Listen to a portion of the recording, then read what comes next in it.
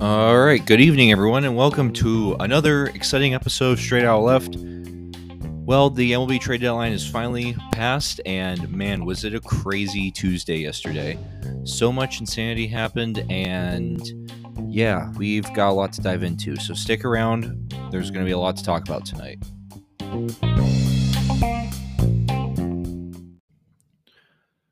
All right, good evening, everyone. Thank you for tuning in to this MLB trade deadline recap. I already did my first part already, so this is going to be really just about the trades that happened yesterday on the actual deadline day. And yeah, kind of similar to the previous episode, I'll just give commentary about each one. And as I'm doing this, I'm actually watching Juan Soto, where as I speak, make his first plate appearance as a San Diego Padre. So as I watch this, I'm going to talk about his trade first. I have a handy MLB article where it lists all the deadline deals. So I'll talk about it and give my opinion as I go. Hopefully this is a complete-ish list. But yeah, so obviously the trade everyone is talking about, the insanity of the most insane thing, part of an insane trade deadline. Juan Soto, as he's doing the Soto shuffle right now in the batter's box, he's feeling good. He heads to San Diego along with Josh Bell. So Nationals' biggest two trade chips, they trade both of them to San Diego. And man, this helps San Diego out a lot. And San Diego does have to give up a lot for these guys, but this means so much for the Padres franchise, in my opinion, that it's worth it. Because think about last summer, everyone was linking the Padres to acquiring Max Scherzer or Trey Turner, and the Dodgers snuck in at the last minute and scooped them away. And then the Padres season fell apart, and the Dodgers went on. They didn't win the World Series, of course, but did usual Dodger things, made the playoffs after, um, uh, a very solid season. But yeah, the Padres really collapsed, and that was really disheartening. As Soto draws a walk, Chad Cole doesn't even want to pitch to him. I mean, come on, man. Anyway, so yeah, I love this trade a lot because this just shows that the Padres now, they're no longer the fun upstart franchise that they were back in 2020, the Slam Diego. That was all fun, but now there's actually expectations now, and they really need to do it, succeed actually, and now they are. But yeah, Bell fits in nicely, and so fits in nicely to this lineup, especially when Tatis gets back. It's gonna get crazy. And the Padres have been doing fine, even without Tatis and Soto and Bell. But this is just going to make their lineup even better and turn them into a really serious World Series contender. And the cool thing, too, is that I don't feel like Soto's going to be immediately demanding an extension from the Padres because, I don't know, I feel like just based on what I've seen so far, I feel like he's just going to enjoy being in San Diego for a little bit, and then they're going to worry about the extension. So, I mean, even without that, the Padres have him for 2.5 years now at this point. So they got 2.5 years of Juan Soto. They don't have to pay him the 30 or 40 million a year, whatever he's going to wind up getting paid quite yet if they don't want to. They can wait and see how this plays out. They do have tons of flexibility here. So this isn't like the Padres are immediately committing to having two gigantic contracts and Tatis and Soto on their books. They can afford to be a little more flexible here. But yeah, I think so. I was excited to be there. The Nationals do get a good return in this trade. They get Mackenzie Gore, they get C.J. Abrams, they get Robert Hassel III, James Wood, and Yarlene Susana, as well as Luke Voigt. And of course, if you didn't know, the funny part about this trade was that part of the deal was that Eric Hosmer was going to go to Washington, but Hosmer still has his no trade clause, and he vetoed it. So then the Nationals said, okay, we'll take Voigt then. And the Padres were like, okay, well, we're not going to blow this just because Hosmer doesn't want to leave or go to Washington, I should say. But man, if you're Voigt, that has to be really weird for you. You were about to stay on a team with Juan Soto and be competitive, and now suddenly you're going to arguably the worst team in the majors right now. But it is a good return. The Nationals, they're starting the rebuild process and they're doing the right things, I think. Now it sucks to see Soto leave Washington, but they got a massive haul from him, and give it about 3 to 4 years, the Nationals will be, on paper at least, a force to be reckoned with. But man, just the magnitude of all this is crazy. And let's see what's going on now. Bell's actually up at the plate. We had a double by Mr. Machado. So now Josh Bell's doing his first Padre at bat. Bell's been lost in the shovel here, but man, he's going to be good for the Padres too. And his addition made Voit and Hosmer both expendable. So I guess I'll stay on the Padres. I'll stay on the Padres on the Hosmer thing for a second, because so then they did flip Hosmer, but to the Red Sox. So Hosmer must have figured Boston would be a better situation to go into, and he was willing to take that trade. All they got back from was a left-hand pitcher named Jay Groom, who I don't believe has major league experience. But yeah, interesting trade for Boston. They acquired some pieces, but let some big pieces go. They didn't let like a Devers or a Bogarts or a Martinez go, so they still do have the core of their lineup. So it was just they didn't get better at the deadline. Hosmer definitely is going to be an improvement at first base. I mean, say you can hate on him all you want, but he's a decent hitter and he is a good fielder. So he'll be a he'll solidify a position that has not been really solid for Boston all year. But again, I don't think the Red Sox are going to get any better because of the moves that they made. They're maintaining the status quo. Maybe they think they can still win with this group, but given the rotation, how iffy it is, and the bullpen not exactly being the strongest, I don't know. I really don't know how I feel about this.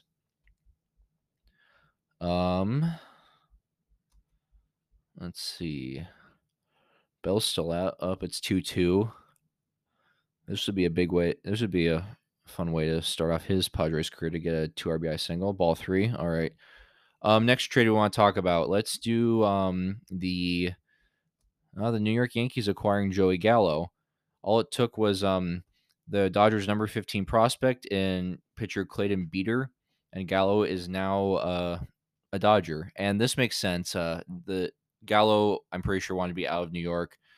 The Yankees wanted him gone. He doesn't fit in anymore with the additions of Andrew Benintendi and of Harrison Bader, which I'll get to in a second. But yeah, so Yankees get some pitching depth. Bell also draws a walk, so now the bases are loaded. Okay, well, the interesting part of this game's over. No, I'm kidding. I'll keep an eye on it as I go, but I gotta focus on the trades here. We've got so Gallo. Hopefully, just a change of scenery will help him kind of find his stroke a little bit, because just whatever it was, maybe it was just the pressure of playing in New York. You've got a ton of spotlight on you, although being in LA isn't that much better necessarily. But he'll slot in at kind of the starting left field spot. Sharing time with guys like Trace Thompson and James Outman, you could maybe see some sort of platoon there possibly. The Dodgers are battling a few injuries right now. I mean, they've got Turner and Taylor are out, and as well as Kevin Pillar, so their outfield depth is definitely a little thin. They have, so Gallo could definitely really, if Gallo can improve a little bit, he would be a big plus to a Dodgers lineup that doesn't necessarily need a ton of help, but more firepower is always nice, especially considering how the things went with San Diego, because San Diego got so much better. Yeah, it's interesting. The Dodgers really did not. Their deadline overall was pretty underwhelming. There wasn't a lot where we were like, "Oh wow, the Dodgers did so much." They made some small, kind of marginal improvements, but nothing too big. This is a little interesting. Noah Syndergaard got flipped from the Angels to the Phillies. He's a pure rental for the Phillies. He's on a 1-year deal. In exchange, the Angels gave up Mickey Moniak. Moniak, the former number 1 overall pick from 2016, he has not hit at all at the major league level. He has 1 home run in 47 MLB games and a 129 batting average. But I like this trade for Philadelphia, and if maybe something can work out for the Angels, and Moniak will finally realize his potential and give some insurance along with Mike Trout in the outfield. But this is good for Philadelphia because they have the makings of a good rotation, but they really need they need to be really good, especially given the loss of Zach Eflin for the foreseeable future. Um, yeah, but now that rotation you've got, and you're not relying on Syndergaard to be your ace. You just need him to be a solid number 3 because you've got Nola and Wheeler, then Syndergaard, and then Gibson's a solid number 4 starter, and then you got like Ranger Suarez, and then if Eflin is able to get back, then that makes things even better. Yeah, but good move for the Phillies. I like this a lot, and I'm glad to see Syndergaard back on a contending team again. It'd be awesome to see him back pitching in meaningful baseball again in October. Oh my goodness, Brandon Drury, the other acquisition for the Padres, just hit a grand slam in his first at bat as a Padre. Well, that trade seems like the best so far for the Padres. Let's skip ahead to him then. The last guy the Padres got, or I think it's hard to keep track of everything. The Padres did so much, man. They got Hader. Um, Good move by the Reds to trade Drury. You don't know if he's going to keep his production up, although it looks like he might be. But get some value for him when you brought him in, kind of as a utility player. And the Padres, he helps with that middle infield, which has been a little iffy with the absence of Tatis. Like Ha-Seong Kim has not exactly been the best. He can play all over the place, so you can kind of fit him in wherever you need him. Which the Padres do have pretty good utility in their lineup, but it doesn't hurt to have more of that. Yeah, so good move, I think, the on the Padres and the Reds part. Um, let's see, I skipped ahead a bunch. So where else are we? So I talked about Gallo. Let's talk about. Oh, this is an interesting one. The Braves acquiring Raciel Iglesias for Jesse Chavez and Tucker Davidson, doing that deal with the Angels. Given Kelly Jansen's heart condition, we hope he gets well soon. And that, it's always scary when you're dealing with that. But having Iglesias in there, now they're going to be paying him a lot as a closer, paying him three. I believe. He's got this is the first year of his 4-year, $58 million deal, so they're paying him a lot of money as long as they keep him around. But he's been a solid closer, 3.13 ERA for a career and 156 saves. He is very dependable. Given the departure of Will Smith, you want to make sure you kind of replenish that bullpen a little bit. And then this is interesting because Jesse Chavez, who was sent from Atlanta to Los Angeles, this is his record 9th time being traded, I believe, is what it said. So yeah, he has the most times being traded for an MLB player ever. Actually, he had that already, and then it happened again. So yeah, this guy just keeps getting flipped. So yeah, good move for the Braves and the Angels. They're obviously have given up on this year and they're selling whatever off they can, but who knows where they go from here? You're in a really tough spot if you're the Angels. And my Twins, I'm going to talk about all the Twins moves all at once. So first move, getting Tyler Mahle from the Cincinnati Reds for 3 prospects, including Spencer Steer, Steven Hajar, and Christian Encarnacion Strand. If I was the Twins, I would have tried to get maybe a higher profile starter, but as I read earlier today, doing someone like that might have required you to give up a really significant part of the farm, maybe even like a Jose Miranda, which I think, and Carlos Correa was vouching for the Twins to not trade Miranda, and I agree with him. It was kind of an interesting take how Correa was offering so much suggestion to the Twins front office about what they should and shouldn't do. But hey, when you're paying him $35 million a year, I guess he has the right to say something. He's a big deal around here. But Mahle will be a good fit in the rotation. It just hopefully Sonny Gray and Joe Ryan can really step up and be the 1-2 punch, and then Mahle can also looked really good since his injury. He started off the year pretty rough, but as did all the Reds. But now things are getting better. So Mahle fits in nicely. I think it's not maybe the ideal move, but it works out well.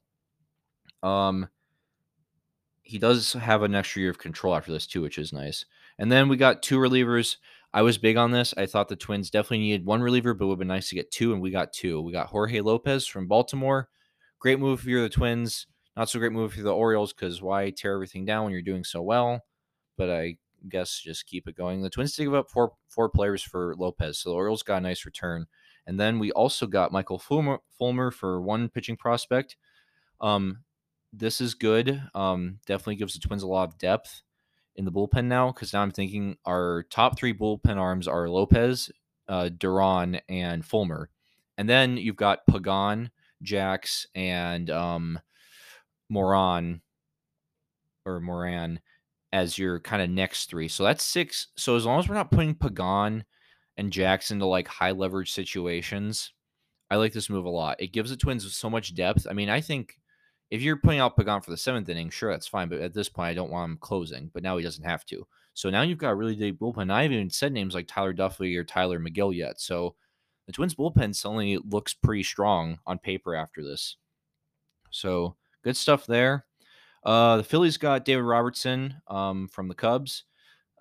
Big move for them. He is a former Philly. He had the infamous 2-year contract with Philadelphia, but he only threw 7 innings before Tommy John surgery took him down. So now he's back in Philadelphia.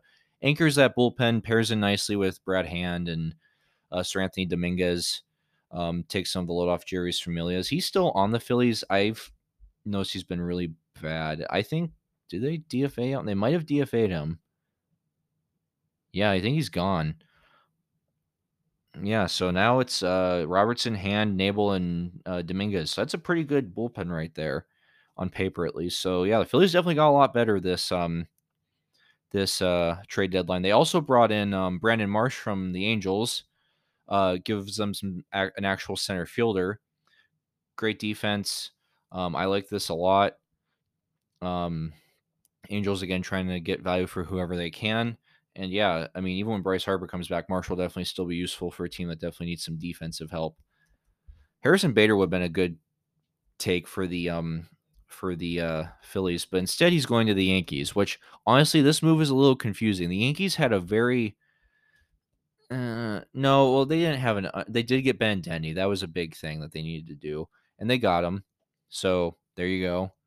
But bringing in Harrison Bader is a little confusing to me, at least.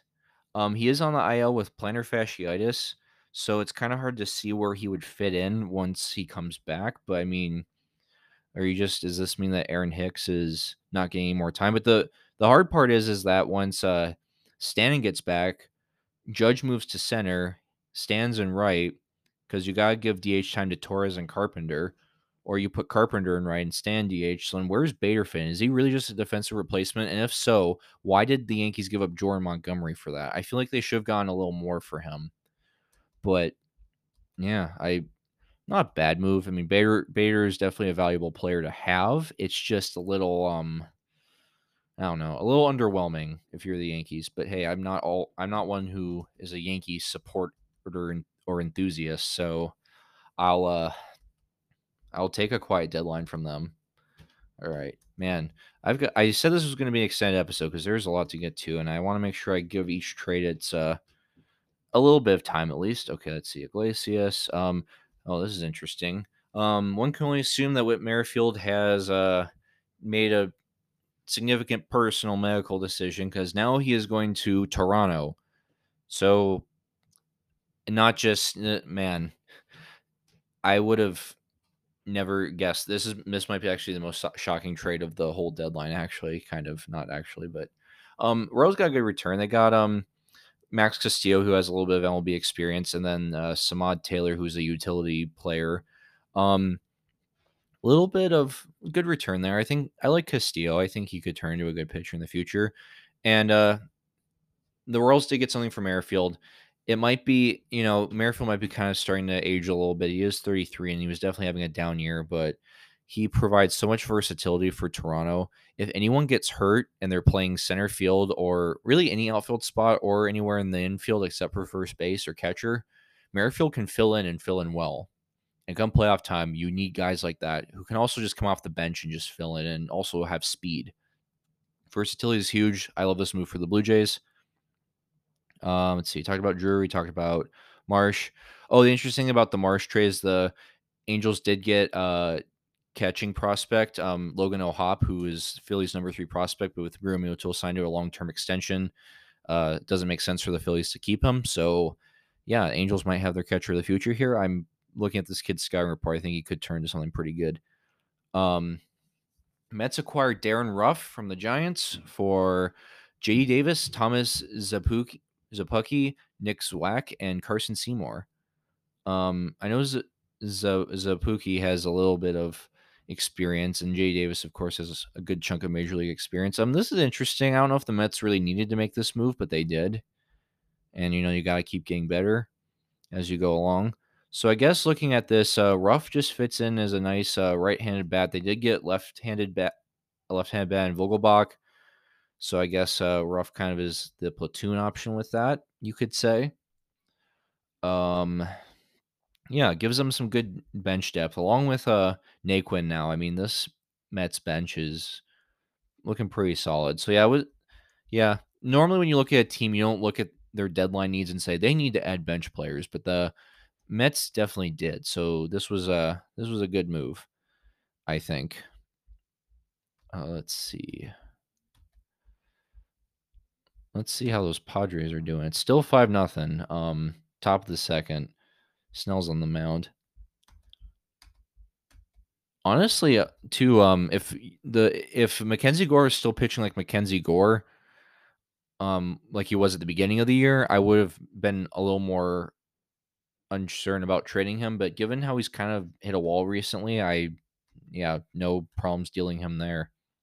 Blue Jays also got some relief depth in Anthony Bass and Zach Pop from the Marlins for the 82nd overall prospect in all of the major leagues, Jordan Groshans.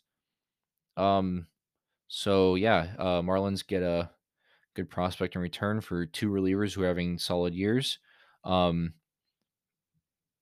Bass is a 1.41 ERA. He's been really solid this year, and Zach Pop will also provide a little bit of depth. And yeah, the Blue Jays bullpen, it wasn't a terrible bullpen. It just needs a little bit of an upgrade. Like save Jorge Lopez for the Twins, but yeah, get an Anthony Bass and a Zach Pop in there. That'll be good. Take a little bit of the pressure off of Romano.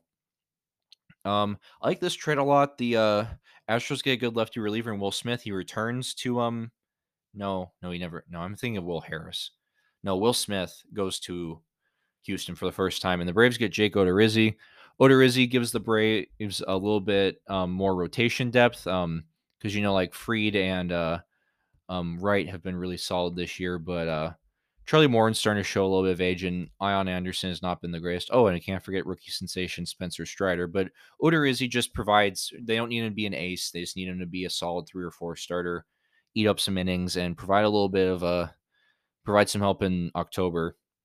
Because if you're the Braves, you gotta be preparing to get back in that playoff race.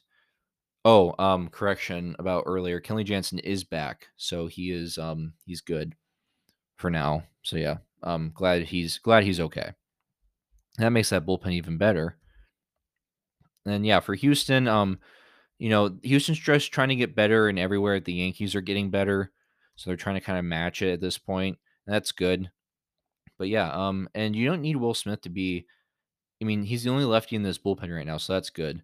But yeah, you don't need him to be the guy. You got Presley and Montero and Neris and Stanek. You've got a good bullpen, but Smith adds a little bit of versatility there, being a lefty. What else we got? We got Kirk Casale and Matt Boyd from the Giants to the Mariners. I think Casale's just some catching depth behind Cal Raleigh and Luis Torrens, both of whom have.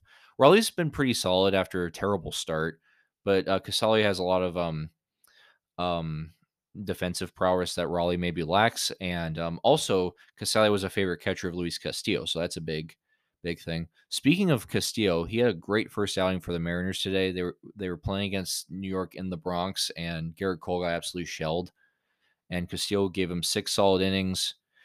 He's already drawing comparisons to King Felix, but this is that again is a huge move for Seattle. And thinking about all the other teams he could have gone, the fact that he goes to Seattle makes the season that much more interesting. Brewers got Trevor Rosenthal from the Giants for Tristan Peters, minor leaguer. Rosenthal just signed with the Giants like 2 weeks ago. He's recovering from thoracic outlet syndrome, and I guess they're still just hoping that he can be elite Trevor Rosenthal we saw during 2020. But yeah, what is it about this guy? He keeps popping back up after his career seemingly dies. I don't know how it works. The Mariners got Jake Lamb from the Dodgers for cash or a player to be named later. That's always fun. I'm curious, actually. I haven't looked yet. Where would Lamb fit in? He's a good utility guy. I guess they're just thinking of him as kind of a lefty bench bat. I mean, because you got Suarez at third, and in the outfield you got Lewis, Kelnick, and Winker. Well, Rodriguez should be back from hopefully be back soon from his wrist injury. Hopefully it's not too serious. And Haniger should be coming back soon too. But yeah, just some versatility, a little bit of power off the bench. That's always nice to have. Um, what else we got? We've got Blue Jays got Mitch White from the Dodgers, along with Alex DeJesus, who's the Dodgers' 19th overall prospect for a couple pitching prospects. I wonder if that's interesting because White has debuted with the Dodgers and he hasn't looked terrible, but he hasn't looked great. But yeah, DeJesus comes in too. He's a pretty solid prospect from what I've heard. I think I'm not seeing him on the active roster. I think they're having him in the. They're gonna continue to develop. Yeah, they're gonna continue to develop him in AAA Buffalo and see what happens. But yeah, that's an interesting move. The Dodgers normally don't give up on young pitchers that quickly. I guess not give up, but just deal them. The Royals got Brent Rooker from the Padres for Cam Gallagher. Gallagher will be a great backup catcher for Jorge Alfaro. Rooker has mashed at AAA, but he hasn't actually played for the Padres, I believe, since the Taylor Rogers trade. So yeah, the Royals get a guy who they can see what they got, and Cam Gallagher, who's actually been a Royals in the Royals organization for 12 years. So this is kind of a bittersweet thing for him. He's leaving the only organization he's ever known, but being Salvador Perez's backup takes a guy who's really willing to fly under the radar, I guess. But yeah, it'll be exciting for him to get get a taste of postseason baseball again. And then let's see. Speaking of catchers, the Reds got Austin Romine. Given the return of Yair Molina, Romine was expendable, so the Cardinals got some cash for him, and the Reds got another catcher.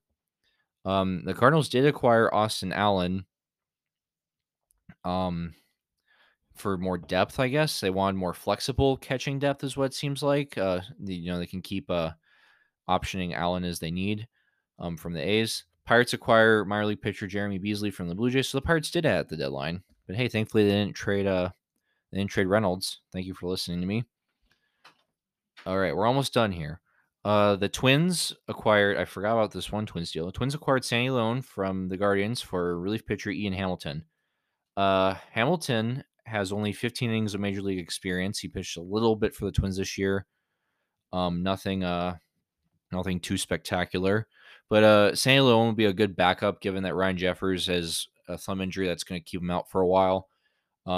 And he plays first game for the Twins and hit a double. So, maybe Gary Sanchez isn't the answer anymore. Maybe it's Sandy Leone. I do think, correct me if I'm wrong, I'm going to look up baseball reference here, but Leone does have a little bit of playoff experience too with Boston. So if the Twins make the playoffs, having a guy like Leone who, 2018 World Series champion with Boston, and he's had some solid years as a backup catcher. So, not going to be your starter, but a little bit of good veteran presence, knows how to handle the playoffs. He is a career 250 hitter in the playoffs, and he made it 3 straight years with Boston. Got to the ALCS and the World Series in 2018. So solid kind of under the radar trade, and we didn't have to go up a lot for him. No Guardians. The Guardians did not wind up acquiring Sean Murphy, which was kind of disappointing. I thought that would have been a really interesting trade for them. As a division rival, I didn't really want it to happen, but it would have made sense. And I don't think I talked about these trades because they happened really late after the episode I made on Monday. Robbie Grossman's going from Detroit to Atlanta for a pitching prospect named Chris Anglin. I like this move. I like Robbie Grossman a lot, especially now in Detroit. He had to be like one of the guys, and maybe just he can't do that. He can't always do that. He's shown flashes of that, but definitely a great bench bat given that he's a switch hitter and he can get on base a lot when he's on his game. He definitely provides a little bit of outfield depth. Whether he returns into the next day, Rosario or Jock Pearson or Jorge Soler remains to be seen. But they got Michael Harris and Acuna or anchoring down 2 of those spots. And they've got Ozuna as a DH slash left fielder, and they've also got Rosario kind of fitting in there too. I think what they're kind of envisioning is a platoon between Rosario and Grossman. So yeah, Grossman is a nice depth piece, and he'll provide some insurance in case yeah, just Rosario or Ozuna isn't, they still aren't 100% as we get to the playoffs. And then last but not least, we've got Matt Bush going from Texas to Milwaukee. Bush, of course, is an incredible story. He's been with the Rangers for a long time now, but it was a time for him to move on, I guess. Shore up the bullpen a little bit, I guess. It's a little bit of an interesting he's a solid reliever. 2.95 ERA in 36 and 2/3 innings this year, so he'll hope to replenish the Brewers bullpen. The thing is, the Brewers bullpen's still really good even without Hader. You've got Rogers, who arguably is a top 5 closer when he's on his game, and that could happen in the flip of a switch. You got Devin Williams still. Now you've got Bush. You got some other arms like Boxberger and Hobie Milner. So yeah, he could fit in nicely there. They gave up Mark Mathias, has um who has some MLB experience, and Milwaukee's number 16 prospect Antoine Kelly. So yeah, that is it for all the trades. Now in terms of grading, it's always hard to grade trades when it's just happened. I don't think I'm going to go through and grade every team and how they did. I definitely give some hot takes right at the beginning, but you just don't know how things are going to pan out. Maybe something is really wrong with Josh Hader, and he's like his arm's about to fall off, and he's never going to be good again. In which case, the Brewers made out like bandits. And maybe Eric Hosmer wins a triple crown now that he's in Boston. Who know? We don't know how it's going to turn out. But some initial takes I've got, I guess. First, as a Twins fan, I'll just say this: I'm happy with the deadline. I'm not thrilled, but I'm definitely happy. I'm very satisfied. I'm glad we got 2 relievers and a solid starter. Um, the Twins are obviously showing a vote of confidence in their current lineup as it stands, which I think is definitely not a bad thing. Once we still got some guys who are still trying to figure things out. Like Polanco needs to heat up a little bit, and we need to get Kepler back off the IL. But yeah, there's a lot that can go right for the Twins, but they definitely need to improve their pitching depth, which they aggressively did. So I'm happy with that. Um, Kind of an underwhelming deadline if you're the Yankees or the Dodgers. Not the Yankees made some move. Well, actually, no, I'm not going to say that. The Yankees had a good deadline. The Dodgers definitely were a little underwhelming, but also interesting. The Astros did everything that the Yankees did. They matched the Yankees pound for pound basically, and even I'd say had a better deadline. They addressed their 2 weak spots of catcher and first base, so they got their lineup nicely rounded out now. They upgraded their bullpen a little bit. They didn't upgrade the rotation at all, but there was really not necessarily a need to. They do have a surplus of depth. But yeah, the Astros and the Yankees are really, I think everything in the AL is kind of pointing to another clash between the Astros and the Yankees at some point in the playoffs. And man, is that going to be must see TV? Padres, of course, this Soto trade is really going to shake up the future of the sport. Honestly, I mean, who knows where San Diego can go with this guy this year and in the next couple years beyond, if not even further, depending on whether or not they decide to offer him the extension they want. And man, in 2 years, a little over 2 years from now, we could be talking about Juan Soto again in even more exciting ways about, no, he's not staying in San Diego. What team is going to give him that 15-year, $500 million deal or whatever he wants? Um, you know, I think the teams that sold for the most part that needed to sell sold. Um, the Reds did, the Pirates did, but not too much, which I thought was good. They kept Reynolds around. They could have traded Bednar, and I would have been fine with that, but they kept him around. The Orioles definitely, maybe getting rid of Mancini and Lopez was not. I don't know. It's definitely the right move in terms of just following the process and trying to keep building and building for the future. But given how exciting this year's been, it's kind of tough to see them go. But hey, it's all for the best, I guess. But yeah, And it's good to see them so far ahead of schedule. So even with the pain of these trades, I mean, just they did get some good pieces in return. So things are definitely looking up in Baltimore. The end is definitely in sight. Red Sox very confusing. The Rays didn't do a lot. They got Peralta, and that is huge. Um, Toronto improved in small ways, which tweaked things up a little bit. It's always good.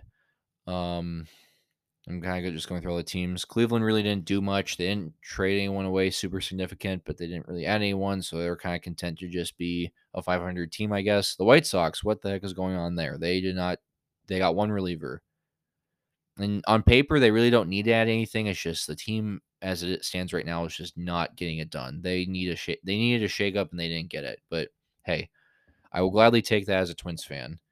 Just keep doing what you're doing, White Sox, and keep shooting yourselves in the foot because it's working out great. Royals parted ways with a lot of players, including some fan favorites like Whit Merrifield, so that's always tough.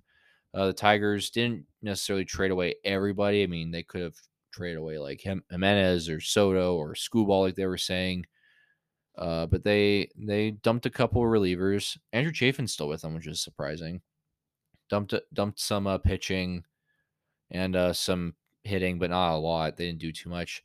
Angels fire sale commenced. They didn't trade Otani, but they traded a lot of other pieces. The A's really didn't, well, they did trade Montes and Trevino. Man, August 1st feels like so long ago, even though it was only 2 days ago. I'm forgetting about all those moves. So yeah, the A's did what they needed to do. They didn't trade away absolutely everybody that they could, but they traded away quite a few people. The Rangers really didn't do much. I'm fine with that. Mariners got a lot better at this deadline. That's always good. Braves are definitely moving and shaking. Mets did a lot to get better too in little ways, not necessarily the most flashy trades, but they've definitely improved. Marlins didn't deal everyone they could have. They're obviously not gonna. They don't want. I guess they don't want to tear everything down this year. They want to keep that foundation in place for next year. I guess is the idea, which is respectable. I think that they're moving in the right direction as a franchise. It's just that it's happening a little slower than maybe we would like. Philadelphia got a lot better this deadline, um, making trades for the bullpen and the rotation and the lineup.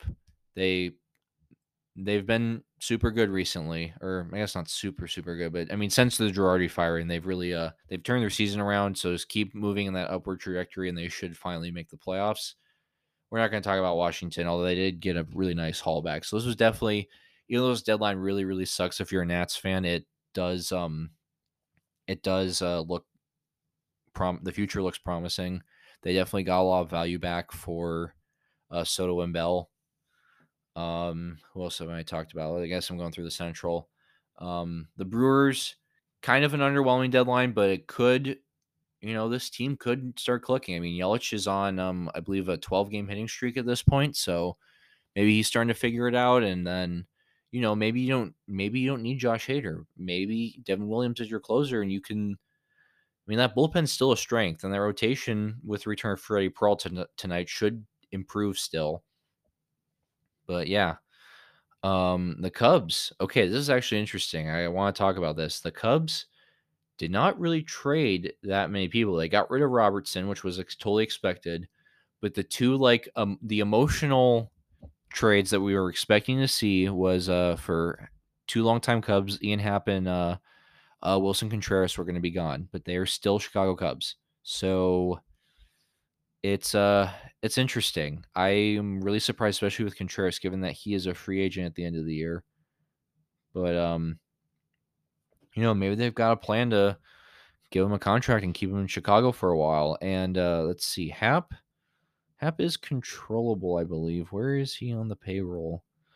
See, I should just have all this stuff memorized in my head, but I don't. Hap's got one more year of arbitration left, so he wasn't a must trade, but he's having a career year. So, but hey, I mean, I'm all in favor of the Cubs keeping the gang around and turning out a somewhat watchable team. It's not been pretty this year, but maybe they're seeing that they can. This doesn't have to be a full down tank. Maybe they don't need to strip everything down. Maybe it's just kind of a reset. See, that's interesting when you're a team and you've got to figure out what you're doing with your future. Where do you toe that line between maybe the tear it down, everything down completely tank it's easier to do because you don't have to really discern anything. You just you got a valuable player, trade them. Just trade everybody.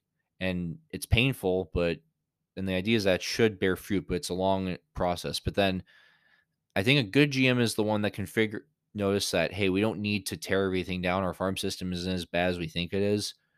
Let's just retool, have 2 or 3 down years, but not like 100 loss years, but like 90 loss years where we're not like absolutely miserable.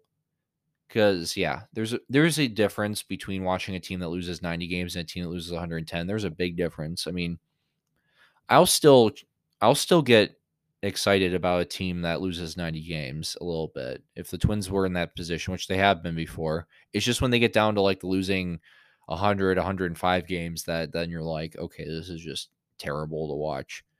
But I mean, yeah, they kept some names around. They've got Suzuki, they've got Contreras, they've got Happ, they've got Stroman, they've got um they still got my guy Kyle Hendricks, although he's not really what he used to be. I've got Nico Horner. They got a decent core here. Maybe you can keep building on it. I don't know. The Cardinals are interesting because they lost on the Soto sweepstakes. Adding Jordan Montgomery for them is huge. I'm definitely a supporter of that. And Quintana, so they got 2 starting pitchers to address a slight pain point for them. So all in favor of that. Yeah, in this rotation, you got Mikolas, you got Quintana, you got Wainwright, you got Montgomery. So yeah, not too, and Dakota Hudson, and then maybe Jay Flair will finally be healthy. But couple that with an amazing bullpen, this Cardinals team is definitely not going to go away quietly. And then Diamondbacks, they didn't do too much. They did trade Peralta, but they didn't. I don't think they really got rid of anyone else. So pretty quiet relatively for them. They could have really sold a lot of players, but they just had to keep kind of stand pat, and they haven't been awful this year. So, like I said, not a 110 loss team by any means this year. I mean, I'm fully expecting them to still win well over 70 games. And then the Rockies, of course. The Rockies didn't. They extend Daniel Bard, which really doesn't make sense. But again, the Rockies don't follow the rules and they do whatever they want. So yeah, um, yeah. And then, like I said, Dodgers and Padres, those are interesting. And the Giants, they definitely did not do a fire sale like people were thinking, but they didn't really get better. So maybe they believe in their current group, or maybe they're just content to ride out the season as a borderline playoff team that's probably going to miss it. But yeah, so now we're trade deadline's past us, and now we're looking ahead to the playoffs. And man, this is going to be a fun ride down the Stretch. It's just there's a lot of baseball to look forward to, and I'm super excited to tune in for the rest of it. All right, and with that, thank you for listening to this very very long episode. I'm going about 15 minutes over what I usually do, but yeah, exciting times. And next episode, I'm probably going to get out Friday night or over the weekend. That will probably be my Players of the Month awards for July, which I need to start researching. But yeah, also just wanted to say, if you listen to this show a lot, thanks for putting up with the somewhat inconsistent uploading schedule. I wish I could be more consistent. It's just where I'm at right now in life, honestly. And this isn't like me being like, oh, I'm too busy and I have anxiety and I can't do it. It's just I am very busy because I'm in a transitional period where I'm ending my summer internship and I'm trying to figure out what I'm going to do for work after that. And there's the potential of me moving like far away or not moving at all, or like moving somewhat close. I mean, I could go anywhere at this point. So I'm just trying, at the drop of a hat, I may have to like put the show on hold and not make episodes while I figure life stuff out. But just I appreciate you in advance. I just want to say I appreciate you guys sticking with this, and yeah, keep listening. And honestly, even if this isn't like a huge, if this never becomes a giant show that everyone listens to, I mean, I really don't care, because I have a lot of fun doing this, and I hope you can tell that. And whether you appreciate that or not, that's fine. I just wanted to say that, yeah, I have a lot of fun making this show, and I'm going to keep doing as much as I can. Just know that given where I'm at currently, I might have to put things on hiatus, but we'll have to see. But if I can, I'm going to try to keep getting episodes out. So just always know that.